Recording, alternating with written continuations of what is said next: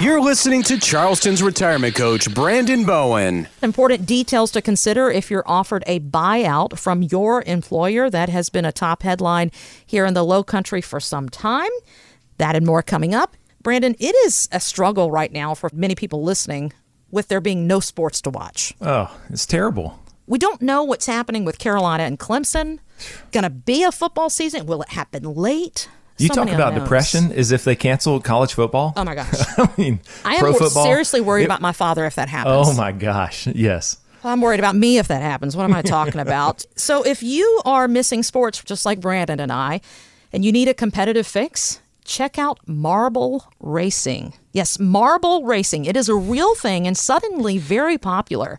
Brandon, I was skeptical about this until I watched my first race and found myself pulling for the light blue marble called Comet. Now, obviously, I can't show it to you, but I want to play you a clip of how this sounds because this particular course goes through sand, and the announcer for the race, Greg Woods, he deserves some kind of award or something. Check this out. There is a look at your course. Marbles in the blocks, and they're off. Comet taking the early lead over the Flash. Then it's Reflector, Mocha Madness, Tarantula. Reflector up into second now, Mocha Madness. There's Deep Ocean flying up into second place. You can check out all the marble action and even different courses on Gels Marble Runs on YouTube. And Brandon, I think the girls would even be interested in this. Oh, so I guess friendly. It's downhill or something. How does the marble? Yeah, okay. And then there's different courses and different divots that it goes through, and he releases them all at one time, and something to cheer for. Finally, yeah. I think I'm going to beat that because mine's like something real, you know. That is real, my friend. It's reliving my high school years here because I've been watching The Last Dance, chronicling Michael Jordan and the Bulls I've DVR'd run. that. Have you seen that? I haven't watched it yet. Oh, man. It was good, you know, watching these episodes here and just reliving the battles with the Detroit Pistons. And, of course, as Michael progressed and got better, and he wasn't just the top scorer and defender, but then he turned into a winner, and then they built the franchise around him. I'm just, like, glued. Well, you know? you're a basketball lover, so yes, for sure. Sunday night, I'm sitting there watching that, you know, back-to-back episodes.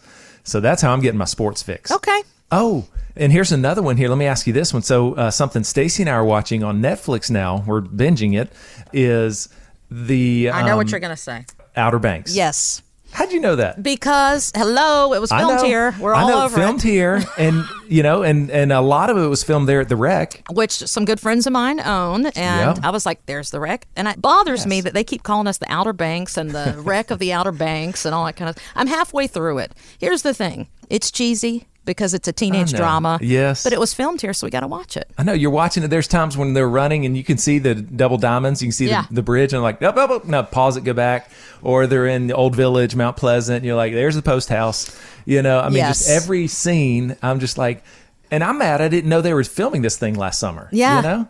I'm like, where were we? I mean, that would have been pretty cool. Stacy's got this crush on Charles Eston, I think is his last name. He was on Nashville. He's the dad of one of the girls. And so Stacy sees that. She goes, this is my new favorite show. So we've been watching that. We're still, you know, working our way through this first season. But I'm guessing it's going to, I mean, if they can't record season 2 right now with everything going on, there'll probably be a good 2-year hiatus before we get any more after this. So. I tell you what, I'll call my buddies at the Rec and see if they've heard anything about it. I know. I'll let you know. Do it. There is one problem I have with that show. As someone who was raised here in the Low Country, when they jump in what we know as Shem Creek and act like they can see... No. So funny. Because we've seen news reports on other things in Shem Creek. High concentration, like last summer. Yeah. And you're opening your eyes to... No. And I love Shem Creek, but let's be real. Okay. Yeah. Hopefully they're getting paid for it. I guess I'd do it too. I have a feeling they filmed it in a different area underwater, but who knows? I tell you, it's nice when the Low Country gets some credit, although we're not really getting it. They're pretending it's North Carolina, but it's fun to see little blips of home on something national like Netflix. But Brandon, as much as I love talking about positive, fun things like this, because I know we all desperately need it, we need to talk about some serious things happening here in the Low Country too, because there are so many great companies that are forced to find ways to cut cost right now with the economic crisis that we have during this pandemic. And one thing we're seeing is more and more employee buyout offers. Specifically, you're seeing more of this in your office as a financial advisor. So for those listening who are getting close to retirement anyway, maybe they thought they had a couple years in them left, they wanted to work, and they're faced with one of these offers. Should they accept it? Loaded question, right? So there's so much that goes into this decision. And we have had several people calling here, specifically Boeing right now. We had Bosch just a few months ago, and we know it's going to continue, right? As Unfortunately. The economic effects, I mean, companies are going to have to start making these choices here. And so, what I see is a husband and wife, a lot of times, maybe single person, is sitting there and they've been doing what they were supposed to do all these years for 20, 30, 40 years, for decades, and they've been saving money and they've grown their pile of money. Okay. And I always say, a lot of times people ask me, hey, is this a lot of money? I mean, with everybody that you see, and I say, it doesn't matter. I mean, for you, it's everything you have, right? So that's extremely, extremely important. We cannot leave this up to chance here. They've grown a pile of money. And so people are sitting there thinking, hey, can we actually retire and make this money last? And so you've got some major decisions to make. And I'm always big on saying, hey, we have got to also plan pessimistically. Okay. We can't assume these great rates of return like we've seen over the last 12 years and such since 2008. We've got to plan pessimistically, because with this coronavirus and the market going down, that should have been a fresh reminder of what happened back in 2008, right? For example, I had a single guy. He reached out to us and he got that Boeing offer, and he said, hey, Brandon, I've got this offer here and I need to decide, do I want to take it? I'm 60 years old and I was planning on working till 62. But I now have this offer and I'm thinking, I'm kind of, he's got a girlfriend and he's kind of thinking, I might go ahead and do this retirement and see where this relationship goes. And I said, hey, that sounds exciting. Let's see what the numbers tell us. And so what we did is, of course, with Boeing there, we have that pension decision of, lump sum versus the annuity that Boeing offers. And in his situation, because he is single, that single life annuity that Boeing offered was the better option. Okay. Because he was going to recoup that lump sum within just about 12 years. Asked him how his health is and all that good stuff. And so that's where we're doing with the pension. But then his 401k, his VIP plan is what they call it there. Now that's where you've got several options of leaving it there or rolling it out to have more control over that. So that's definitely where we're looking at some things to consider there. Social Security, started at 62. He couldn't do anything right now at 60. But Kristen, we ran the numbers here, and guess what I was able to tell him? That he's going to be okay and can go ahead and take the leap?